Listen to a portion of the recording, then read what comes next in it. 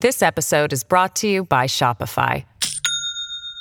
Do you have a point of sale system you can trust, or is it a real POS?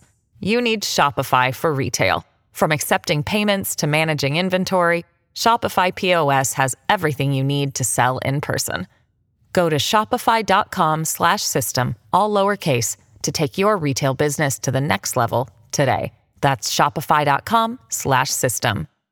Hello, everybody. This is Marshall Poe. I'm the editor of the New Books Network. NBN listeners like to read books and buy them. So we thought we'd tell you that right now, our friends at Princeton University Press are having a remarkable site-wide sale. You can get 50% off books, including ebooks and audiobooks, with the code 50, F-I-F-T-Y, at checkout until May 31. You can save some real money on Princeton University Press books. I encourage you to go there and check it out. Welcome to the New Books Network. Welcome back to New Books in Native American Studies, a podcast channel on the New Books Network. I'm your host, David Dry, and today we have the pleasure to be talking with Denise Bates about her new book, Basket Diplomacy, Leadership, Alliance Building, and Resilience Among the Coushatta Tribe of Louisiana, 1884 to 1984, published in 2020 by the University of Nebraska Press. This tribal history traces the careful diplomacy of the Coushatta Tribe of Louisiana as they forge cooperative relations with local, state, and national politicians, business leaders, and intertribal organizations. For decades, the Coushatta Tribe of Louisiana struggled to secure federal Indian services, and through alliance-building activism and leveraging opportunities at key moments, tribal leaders over generations succeeded in expanding the resources available to the community while simultaneously working to protect tribal culture and identity. Denise Bates, welcome to the show. Why, thank you. It's great to be here. I wonder if you could... Great to have you. I wonder if you could start off by telling us a little about you and your background as a scholar. Oh, certainly. Well, presently I'm an assistant professor of leadership and integrative studies at Arizona State University with affiliations in history and sustainability. I'm Choctaw Creek and Cherokee descent with roots in Alabama and Oklahoma. Would you like me to get a little bit into the reason why this book came about? Absolutely. That'd be wonderful. Okay, certainly.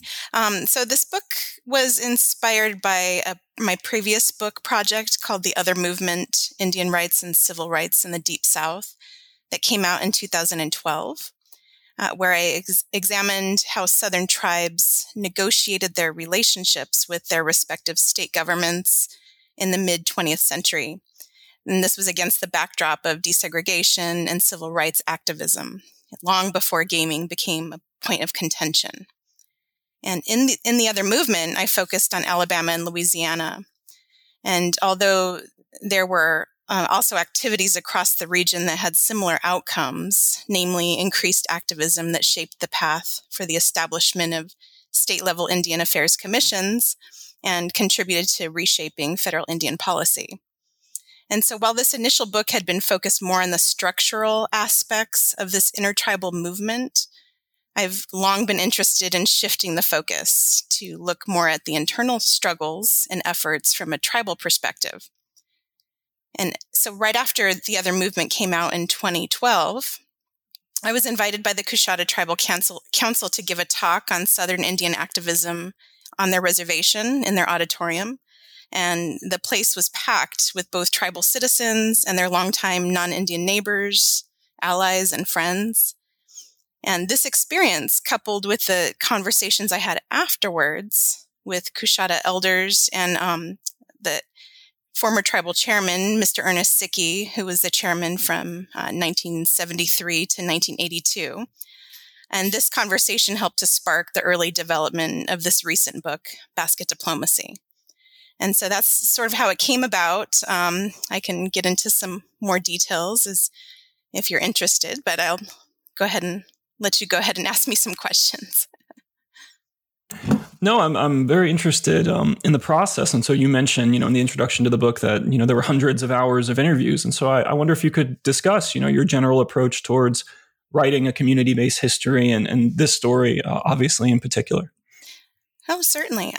Well, I'll start with getting back to Mr. Sickey, who really was instrumental in the creation of this book. I mean, I really consider him a partner and collaborator in every sense of the word. he was, and just to give you a little bit more background, he was at the forefront of the Indian movement in Louisiana, involved in establishing the Louisiana Office of Indian Affairs and getting the Coushatta tribe to become the first tribe recognized by the state of Louisiana in 1972. And then not very long after, reinstated to a federally acknowledged status in 1973, after they had been unilaterally and without congressional approval terminated in 1953. So it was a great honor to be invited to document their history and to be welcomed by the community to collect the oral histories. The process, it took several years, but I had the great pleasure of being able to sit and talk with not only tribal members, but many of their friends, political allies, business associates. And so it was just, it felt like I had the opportunity to just sit and visit, even though there was a book project behind it. It was quite fun, I have to say. And everyone, their enthusiasm and their support around the project really helped to keep the momentum going.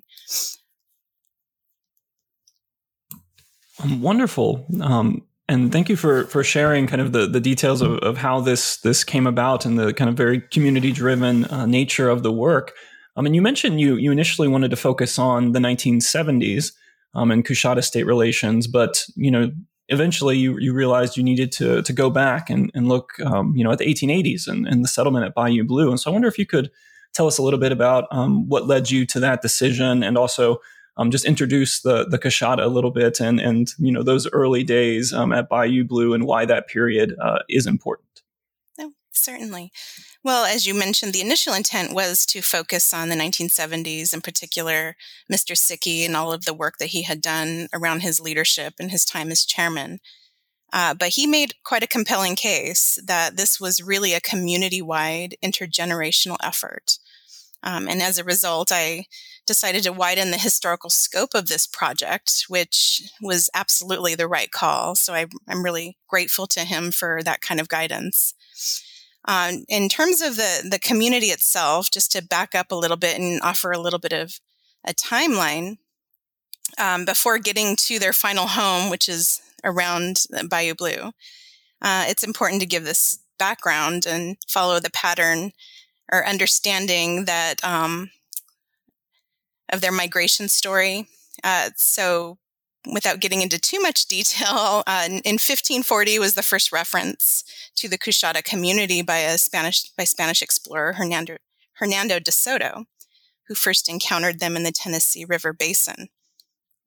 By the 1700s, records show them migrating to the area where the Coosa and Tallapoosa rivers converge and joined the Creek Confederacy in present-day Alabama, where Coushatta leaders signed treaties, which is very significant later when telling their history, because this political relationship was established and it was later called into question by the federal government.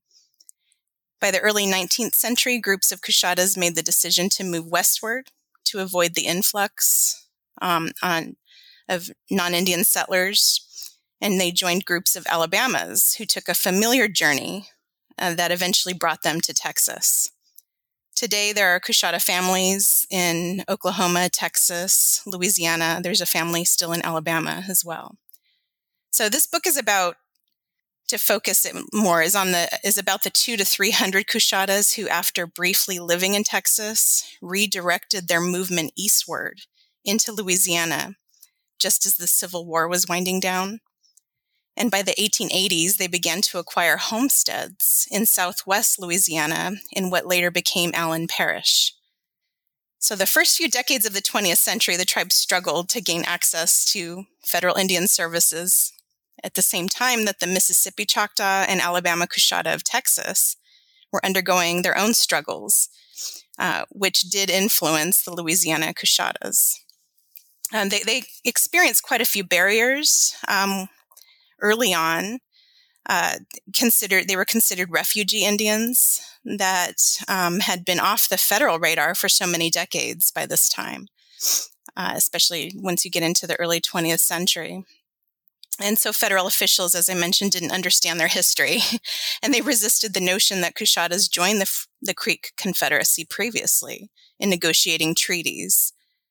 In other words, there were no pre-existing federal relationship. At least that was the argument that was made by federal officials. One interesting thing I will point out in this context of Southwest Louisiana is that the Coushattas, unlike many other tribes across the state of Louisiana and even the region, were permitted to attend white schools in Elton long before the parish was forced to desegregate in 1965. Many arguments exist as to why this was. The main one being that the parish employed a stringent binary racial structure that cared more about what the Coushattas weren't rather than what they were.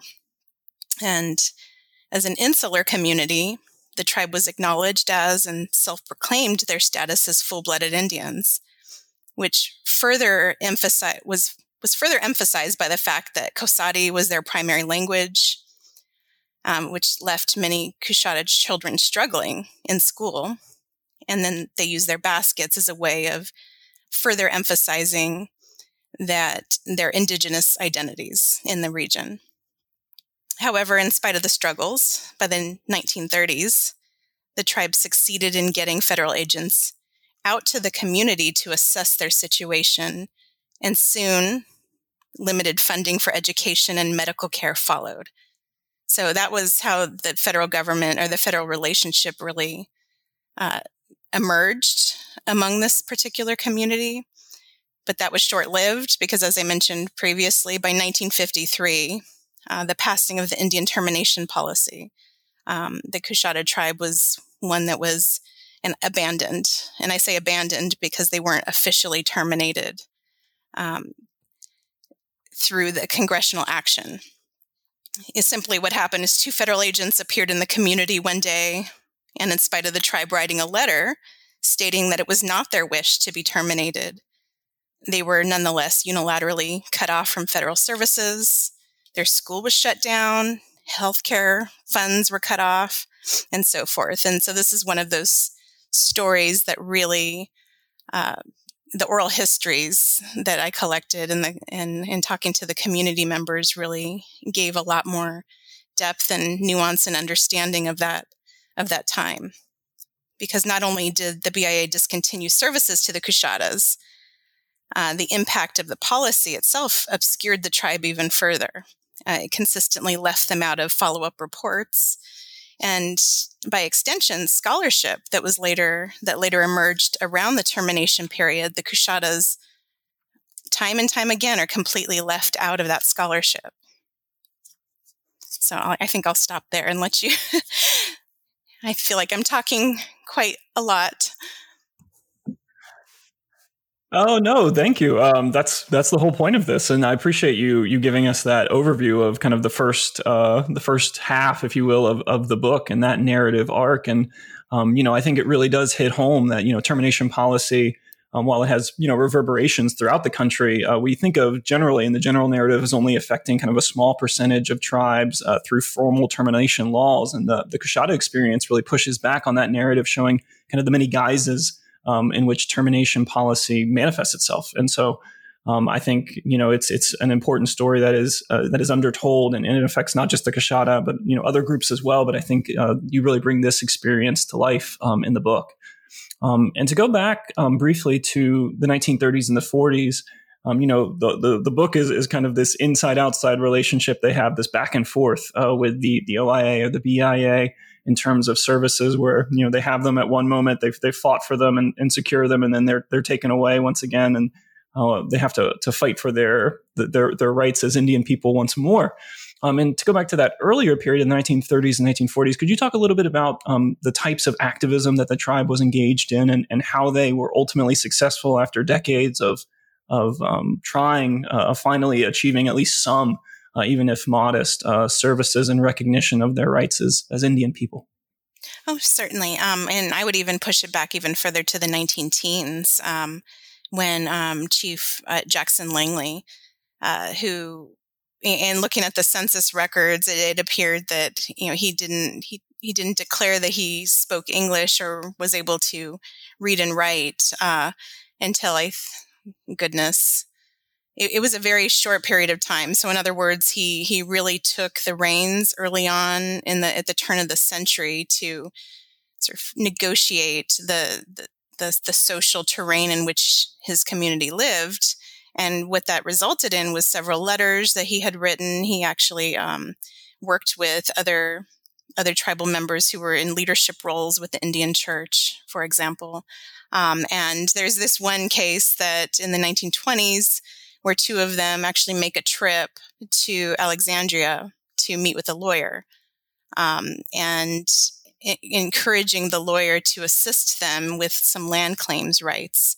And so it really was quite shocking to me to find it so early on. But then when I started making the connection to what was happening with the Mississippi Choctaws, it all made sense. So that there was this understanding by the Coushatta of what was happening in Mississippi and being influenced by sort of the courage and the activism that was being employed by the Mississippi Choctaw during that time. So that's a one very clear cut case of activism, of reaching out to legal counsel to try and get some assistance, as well as some state legislators as well.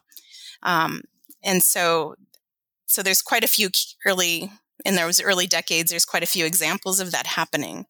The one thing, though, with the Coushatta that was very interesting is this intergenerational, these initial contacts with non-Indian folks around the community and these relationships that were built proved later on through the generations to be extremely valuable. Making these connections, creating these alliances and these long-enduring friendships. They may not have come to fruition in terms of the extent or the value of them and at the time that they were initiated, but later, as you get into the 1960s and 70s, they really did emerge as very as providing the tribe with a strong foundation in the region locally. And so I think it's important to not discount those local relationships that were established that then sort of had a rippling effect in placing them within the state, and then the national context later in the 1970s, when it was some of these same folks, or at least the descendants of these folks, who were going to bat for the tribe and supporting their efforts. And so for the early decades, that's what I would identify as some of these leaders going out and sort of curating these relationships, both locally and a little further abroad. Thank you for that. And so we can dive into some of these themes a little more. Maybe we can finish out kind of the narrative arc of the book. And so I wonder if you could talk about the fourth and fifth chapters a little bit, which to me seem like kind of the heart of the book, the 1960s, the 1970s, where the tribe is undertaking new economic ventures, gaining a reaffirmation of their federal recognition. And, as a way of talking about that story, I wonder if you could also introduce us to a person you've already talked about quite a bit, but Ernest Sickey is really kind of the mover and shaker here that is profiled. And so I wonder if you could talk a little bit more about him and his role in spearheading a lot of these endeavors.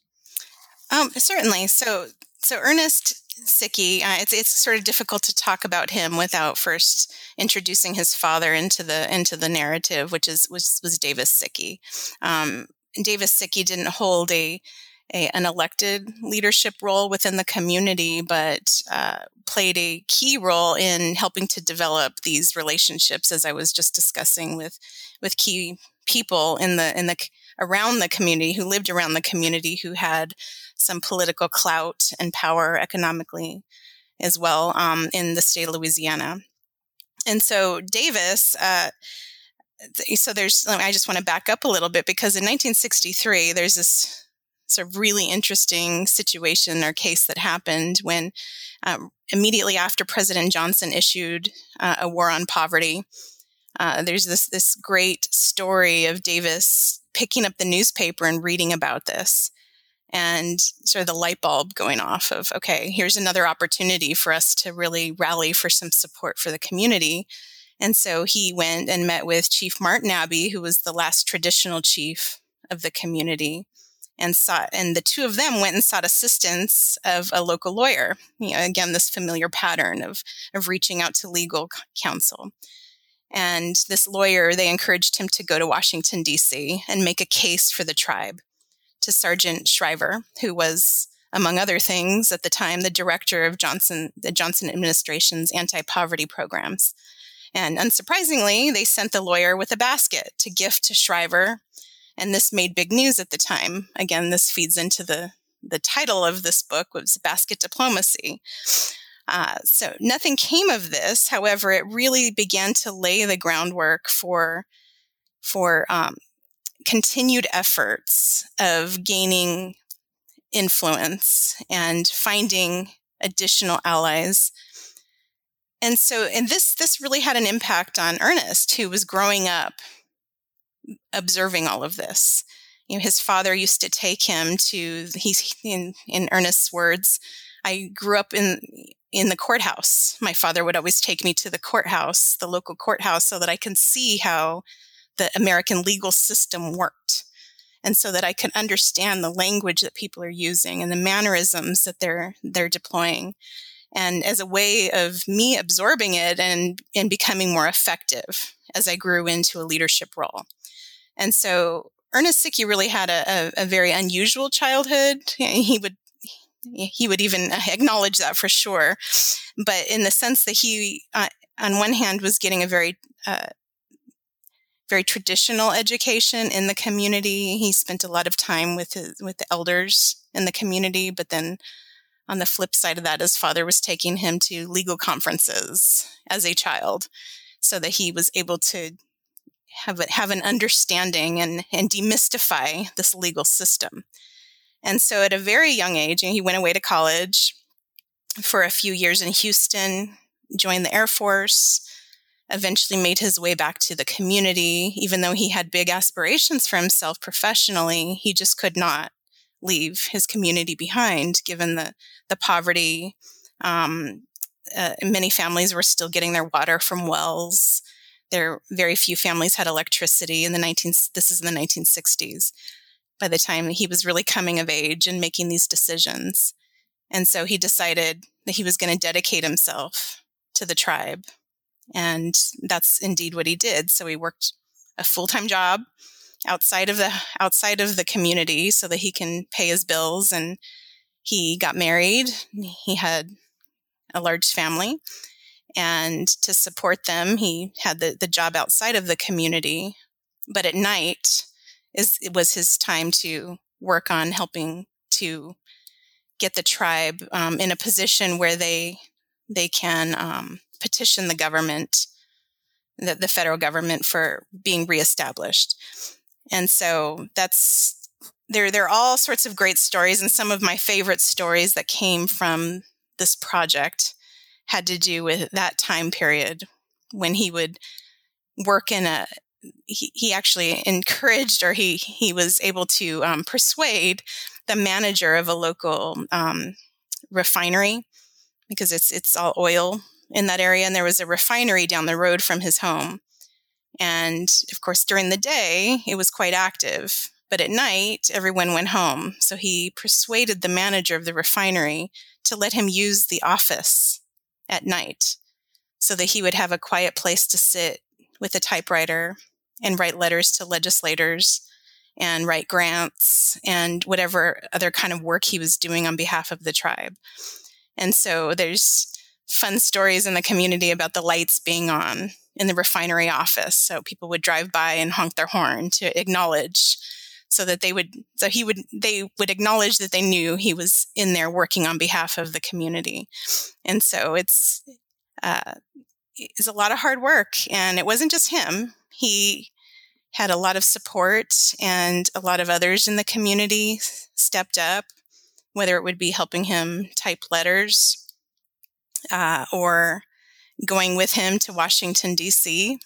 and sitting at the table and having meetings with folks. And and just introducing who they are as a tribe to sort of give that sort of that representation. And so, yeah, it was a long haul for certain, but it paid off. And as I mentioned, it really started with in 1972 when the state of Louisiana passed a resolution to recognize the Coushattas as a state-recognized tribe. And within a year, some of those same legislators really went to bat for them in Washington, D.C., along with other organizations such as the Association on American Indian Affairs. And they put together a case for them. And within that year, they were reinstated to a federally acknowledged status. So it's a watered down version, but there's a lot of nuance and a lot of hard work that I certainly came to appreciate in not just looking through the archival materials and all the correspondence, but through the oral histories as well.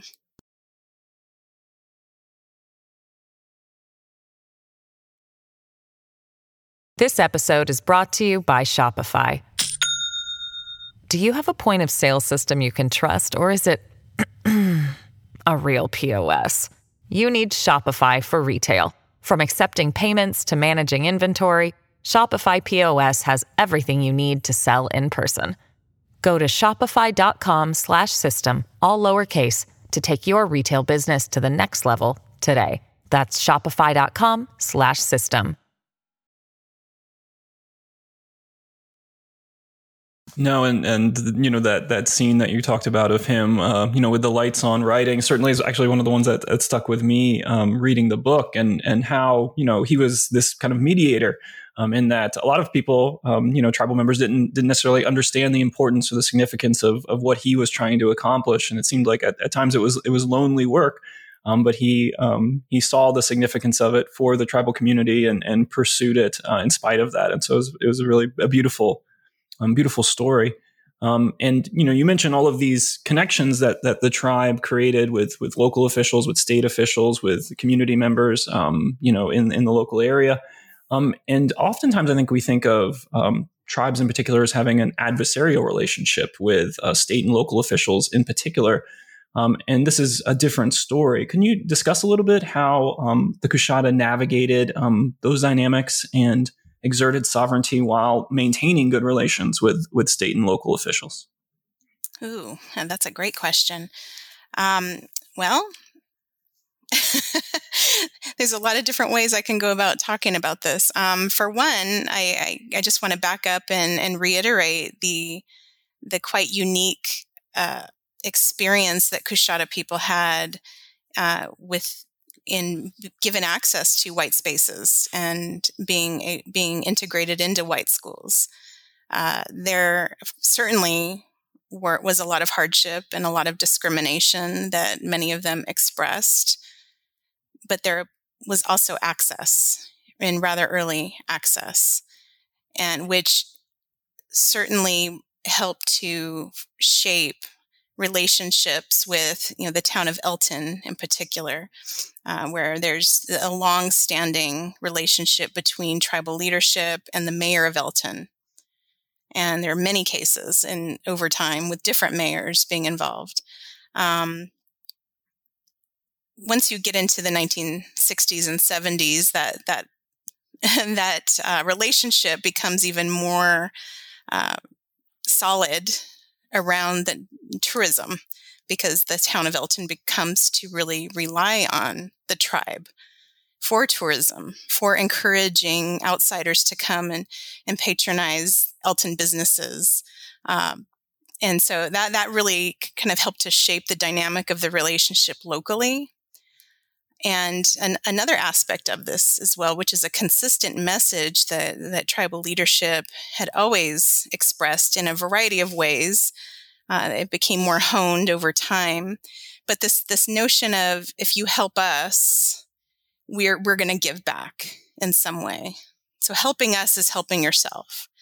And so to put it into the context of this region in which the tribe lives, I mean, Jefferson Davis and Allen parishes, which is where the location that I'm talking about, were some of the most impoverished parishes in Louisiana at this time. And so, poverty wasn't just an Indian problem. They had relationships with Cajun families who sort of aligned themselves economically with the tribe. And so there's this whole other factor of the economics and this sort of shared impoverished state of things. And so that really helped to, not necessarily with leadership, but with neighbors. And I'm not sure if I'm answering your question, but there's a lot to this. And there's certainly were situations where there was some conflict, particularly over land, with the homesteads that Coushatta's began to acquire in the 1880s over time. And there's very little documentary record to follow exactly what happened. But essentially, a lot of that acreage began to diminish quite dramatically, and many of it through fraudulent acts of non-Indians coming in and taking the land. In other cases, because all but one Coushatta homesteader, they used the General Homestead Act as a way of gaining land, and so they had taxes, and many of them were unable to pay the taxes and lost land for that reason. And so there was some tension and some hostility around land, and the court cases. There were several court cases actually that came through. Nothing that amounted to anything dramatic, but it was enough for me to really see where some of those tensions were, and it was really around land. Particularly the Bell oil, which is the Bell family owned a lot of the acreage around the tribe, and also was the family that began to acquire the land that tribal members began to lose over time.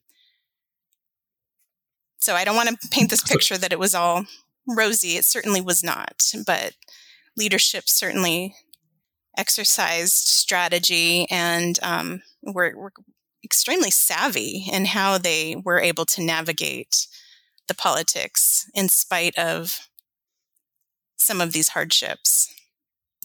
So not an absence of conflict by any means, just, as you're saying, the skilled diplomacy to navigate those waters and to find enough common ground for the tribe to kind of accomplish the ends that it seeks. And, it brings me kind of back to the title of your book, which you mentioned, Basket Diplomacy. And, these baskets certainly are used, as a tool of diplomacy, but also seem as if they symbolize, economic self-sufficiency, they're a marker of Coushatta identity. And I wonder if you could, talk about them a little bit more, both kind of the traditional role in that they served within the community and how they came to serve kind of this broader function and were one part of that navigating of those complex relationships with various entities.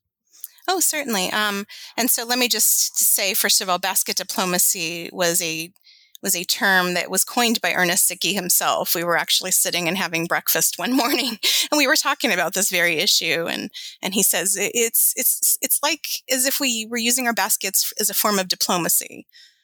And then we both paused, and he said, "I think that should be the name of the book." So that's just to give a little bit of background as to where that term came from. I just want to make sure I credit him for it, because he certainly was, in that moment, it was like a synergy that he determined that was the appropriate way to frame this entire book, which I agreed. I think it really hit the nail on the head. So in terms of the baskets, I'd like to defer to my co-author of another book that's coming up which is what I see as an sort of an enhancement or a partner book to Basket Diplomacy, which is coming out through LSU Press next year. and it's Louisiana Coushatta Basket Makers. And my co-author is Dr. Linda Langley, who's the tribal preservation officer. And she said that basketry is woven into the very fabric of Coushatta identity, quite literally. I mean, she really gets into quite a lot of detail. But what she means here is that absolutely all of those things it's used for as a form of diplomacy and sharing, but it's also, for many, many generations, a means of survival. Baskets were used as tools for bartering and trading for necessities. They became boosters of the tribal economy by the mid-20th century as the Coushattas launched a tourism venture. They've also been an anchor for maintaining their social and cultural cohesion, with the gathering and selling process being a very community-driven endeavor. The teaching of basket making to younger generations also reflects the value of the community. And then finally, baskets also represent the fluidity of Coushatta cultural practices and willingness to adapt to changing environments, as the early transition from weaving river cane baskets to sewing longleaf pine baskets attests, which through this migration, as I mentioned, from the Tennessee River Basin to Alabama and on westward, and then back to Louisiana, the environment changes. And so this notion of adapting to the environment and using the materials that are available is very much reflected in the Coushatta basket tradition. And then finally, as you mentioned, the gifting of baskets to political leaders and influential people was and still is a strategic move to generate interest in their culture that has something unique to offer, but at the same time, something to lose. And so it's a reminder of what may be lost if efforts are not maintained to maintain the cultural continuity and cohesion within the tribe. Thank you for that. And I'm interested in that idea of adaptation, because certainly one of the strengths of a community-based history like this is grasping kind of the continuity across multiple generations in terms of the relationships that they have with various, outside groups. And you can see a lot of those through lines. And I wonder if you could discuss a little bit how tribal leaders or tribal members are simultaneously shaped by some of the national and perhaps even international developments going on in, the 1960s, 1970s, or even potentially in the 1930s and 1940s in terms of their activism. National policy? Well, national policy often framed Coushatta strategic political actions. I had mentioned the case with Davis Sickey in 1963 with the newspaper proclaiming President Johnson's war on poverty. But then this continues on with the constantly paying attention to what is happening nationally, getting involved with other tribes. So this sort of coalition building effort that occurred. So the Coushattas were not just operating in isolation, back to, as I mentioned, the turn of the century. They're paying attention to what's going on in Mississippi. They were paying attention to what was happening in Texas with the Alabama Coushatta reservation. And this continued on. But within the state of Louisiana, the Coushattas were at the forefront of really creating these intertribal efforts. So, for example, in 1972, the same year that the Coushatta became recognized by the state of Louisiana, they helped to create the Intertribal Council of Louisiana, as well as the Louisiana Office of Indian Affairs, which both were a coalition of several tribes, including the Chitimacha, who were previously federally recognized in 1916. And so they were able to build these coalitions and work with state legislators and then expand that, eventually getting involved with USET, which is the United Southern and Eastern Tribes, where Mr. Sickey had joined the ranks early on of other tribal leaders across the Southeast and East to influence the development of the Indian Self-Determination and Education Assistance Act.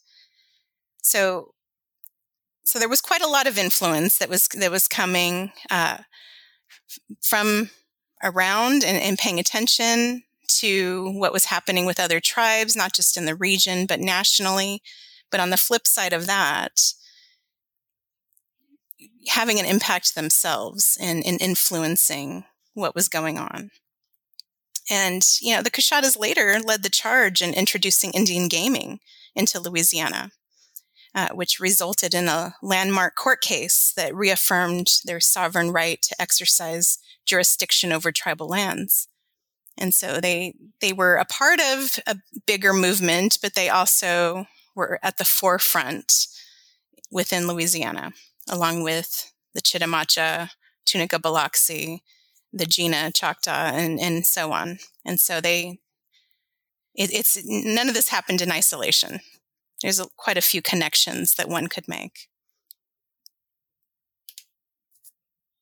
And so, to that end, could you tell a little bit about some of the ways you hope historians of American Indian history or American history more generally can benefit from looking at this particular experience and perspective? Oh, sure. So my advice to others is first that there is great value in community-driven narratives. Let the stories tell the history, even if it goes into directions you didn't expect, which that certainly happened in the case of this book project. Historians sometimes have a tendency to be inflexible and document-driven in their work, and sometimes that is the only way, or that's the only information we have. But in projects where one has living sources to consult, this is a gift that shouldn't be squandered, in my opinion. And so I was really fortunate to be able to have that opportunity. But also follow the thread of relationships. This was important in writing a book about multiple generations. Not only did uncovering the family connections between people become important, but in following friendships between Coushattas and non-Coushattas over generations revealed how these relationships served as a stabilizing force for the tribe as it increased its political and economic presence in the area. And now there are many more points I can make, but the one final one that I would like to say is share with the tribe. Use the opportunity to contribute your efforts to the tribe's efforts in building their own resources, whether that be archives, libraries, or museums. Thank you for that. And I know, undoubtedly your work has been curtailed by the ongoing pandemic. But I wonder if you could talk about your, future plans and ongoing relationship with the Coushatta tribe. And you mentioned that you're working on another book project. Could you talk a little bit about that as well? Well, certainly. So as I had started to mention, and this book project is actually in press now, so it's beyond the. So we spent last summer writing it, but it's taking this vast amount of resources that the Coushatta Tribal Archive has been collecting from within the community, and then pairing that up with the materials that I was able to collect for Basket Diplomacy. And so it really was such a wonderful way to bring an assortment of materials together. And it also initiated additional oral histories that were conducted by tribal members in Coxsackie. And so this is the thing I'm very excited about, that many of these basket makers were interviewed by younger tribal members in their own language.